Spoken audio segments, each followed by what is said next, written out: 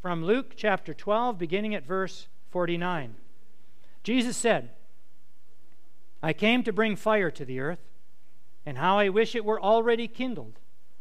I have a baptism with which to be baptized, and what stress I am under until it is completed. Do you think that I have come to bring peace to the earth? No, I tell you, but rather division. From now on, 5 in one household will be divided. 3 against 2 and 2 against 3. They will be divided. Father against son and son against father. Mother against daughter and daughter against mother. Mother-in-law against her daughter-in-law and daughter-in-law against mother-in-law." He also said to the crowds, "When you see a cloud rising in the west, you immediately say, 'It's going to rain,' and so it happens. And when you see the south wind blowing, you say, 'There will be a scorching heat,' and it happens. You hypocrites, you know how to interpret the appearance of the earth and the sky, but why do you not know how to interpret the present time?" This is the gospel of the Lord. Thanks be to God. Please be seated. Grace to all of you and peace from God our Creator and from our Lord and from our Savior Jesus the Christ. Amen. Let's bow our heads in prayer. Most holy and most gracious God, we thank you for this moment in our week, this most holy moment where you speak to us. As surely as you spoke to the disciples 2,000 years ago, you speak to us today. As surely as you were with the disciples 2,000 years ago in the upper room, you are with us today as we share this meal. Open our hearts, O Lord, to your word. Open our hands to your sacrament. In your gracious name we pray. Amen. Today's gospel lesson makes me think of a family with a rather unruly teenager. The teenager is just coming of age and thinks that he has basically arrived at adulthood and he doesn't really need much advice from mom and dad. Thank you very much. Mom and dad have some helicopter parent tendencies. They know that life will include some significant difficulties for their teenager that the teenager doesn't even know about yet. And they want to soften the struggle. And so they offer advice. An inherent conflict in every family across the globe. It is a common scenario. And not just around the globe presently, but throughout all of history. It was Mark Twain, or maybe it was William Shakespeare, I've heard both authors, who said, "When I was 15, I was appalled at how ignorant my father was. When I was 25, I was astonished at how much he has learned." Now that 15-year-old would not have come to appreciate the wisdom of his father without first having himself, the teenager, gone through some difficulties and stress and overcome them to find out that some of the things his father said were accurate.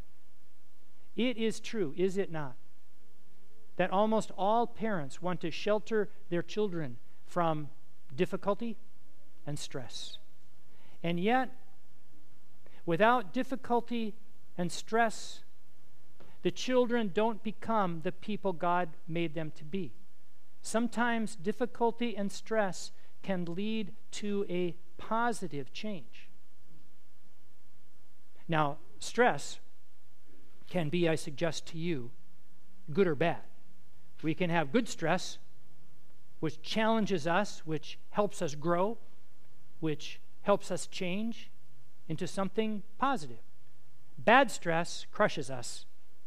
Bad stress can make us sick. I'm absolutely convinced today that in our gospel lesson, Jesus is talking about good stress. The stress and the challenges of life that cause us to grow, to become different people. You've probably heard this said before. My daughter actually has it on a little reader board in her apartment. If it doesn't challenge you, it won't change you. If it doesn't challenge you, it won't change you. Jesus said, I came to bring fire. And we hear that passage, and it doesn't sound like the normal peaceful words we get from Jesus. What does he mean? I came to bring fire, and I wish it would come more quickly. I suggest to you it's a kind of refiner's fire, a fire that burns away the impurities of some base metal, gold or silver. And Jesus can't wait for that kind of fire to burn away our impurities, our dysfunctions, our manipulations, our judgmentalism, our selfishness, our injustice. Jesus did that throughout his whole entire career. We always think about Jesus as bringing peace and contentment and, just forgiving everybody, loving everybody, and that's true. But if you read carefully the text, he's also bringing this fire, challenges, causing people to think and to grow. One example would be that Jesus was always healing people like lepers, blind people, people who were lame. Time and time again, he would reach out to the sick and the wounded, the poor and the impoverished, the widow, those struggling in life. He would bring those people front and center, heal them, and all could see what he was doing. In a century where people did not want to see lepers, they did not want to see lame people, they did not want to see poor people, because it reminded them that they too were vulnerable to disease. They too were vulnerable to poverty. They too were vulnerable to be wounded. And so you push those people into the edges. You don't want to think about problems. You keep them at arm's length. Jesus makes them front and center. It would be like today. If Jesus went downtown Seattle, gathered a dozen homeless people, many who couldn't walk, maybe a couple in wheelchair, and brought them all into the lobby of the fanciest hotel downtown Seattle. Can you imagine that stress? Not just for the people who are in the lobby of that hotel, but also for the homeless people themselves. I don't deserve to be here. I'm uncomfortable. They shouldn't be here. They don't look right. Jesus, you see, brings fire, brings stress, brings challenge to the systems to make people think differently about how you divide up wealth in your society. Another example would be Jesus always reaching out to people who are ethnically different from the Jewish people. The Jewish people were considered the chosen people, the special people. But almost always, when Jesus is reaching out and teaching, he's teaching people who are not Jewish, not part of the in-group. You know the story of the Good Samaritan. We teach it as a story to help out those who are wounded, but it's a story about a Samaritan who is ethnically different from the chosen ones. The stranger, today we talk about as the other.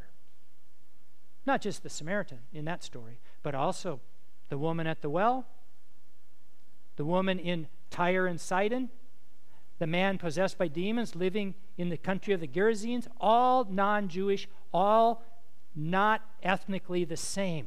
Jesus brings them front and center and basically is teaching us this is what God's kingdom looks like. There will be no walls in God's kingdom. Everybody can come flooding in. And think about the stress that might cause a society when there are no walls and everybody comes in. I mean, they're talking different languages, they have different religion, they look different from the rest of us. What a society that would be. And the chosen people, the Jewish people, said, how can you let those people be part of it? Jesus bringing fire, bringing stress to the society with this ultimate dream of positive change, bringing something good out of a stressful situation. This case, the good of a plural society, a multicultural society where everybody could relate to each other with equality and justice and love and compassion. A multicultural world, a quilt of many colors. Here's another example. Jesus brings change. It's a little more private. There was a man who couldn't walk. He lay on a stretcher. In the Bible, it says a pallet. He lay by the pool of Siloam for 30 years, unable to walk. The pool of Siloam in Jerusalem is supposedly a place where if you get into the waters, you'll be healed. Well, he never got into the waters. He lay by the pool of Siloam, and he supposedly got pretty used to his life. I mean, he received alms, offerings from people. He got used to laying there. Jesus came up to him, if you remember the story, and said, "Do you want to be healed?" Which seems like a really strange question. Doesn't everyone want to be healed? And by the way, the word healed is also the word saved. Do you want to be saved? Do you want to be healed? We think, well, of course. But I think the man realized, and in the Bible he says yes right away, but if I were directing the scene, I would have him hesitate, because he would know deep down that if he was going to be healed, he would have to change. His life would be different forever. He got used to his dysfunction. He got used to his disability. Jesus said to him, "Okay, take up your pallet and walk." In other words, take up your old life and move to your new life. Have you ever heard the phrase, "Be careful what you pray for, because you might get it"? Think about our prayers. They're always about some kind of change. We want something to be different. But as you think about that prayer, wanting something to be different, often it will involve stress to get to that new place. That's the fire Jesus is talking about. The last example I'll share with you is the stress when Jesus says to his disciples and to us that to be a follower is to take up your cross and follow. Sometimes we think that means, well, cross means suffer. I've got to suffer, and I'll just kind of put up with it. It's not really what Jesus means. What Jesus means here is take up the integrity to walk as my people. Walk as people who step into that kingdom where there are no walls, where we don't push the poor people to the side. Everybody's part of it. You step into that kingdom and start living like that, and it's going to cause stress, maybe even within your own family system. Father against son, mother against daughter, Thanksgiving, politic talk. You have stress. You can have stress. Ultimately, Jesus himself faced fire. The same fire that we're all going to face, and that was death. It was the ultimate fire, and the ultimate change, and the ultimate center of our church and our faith.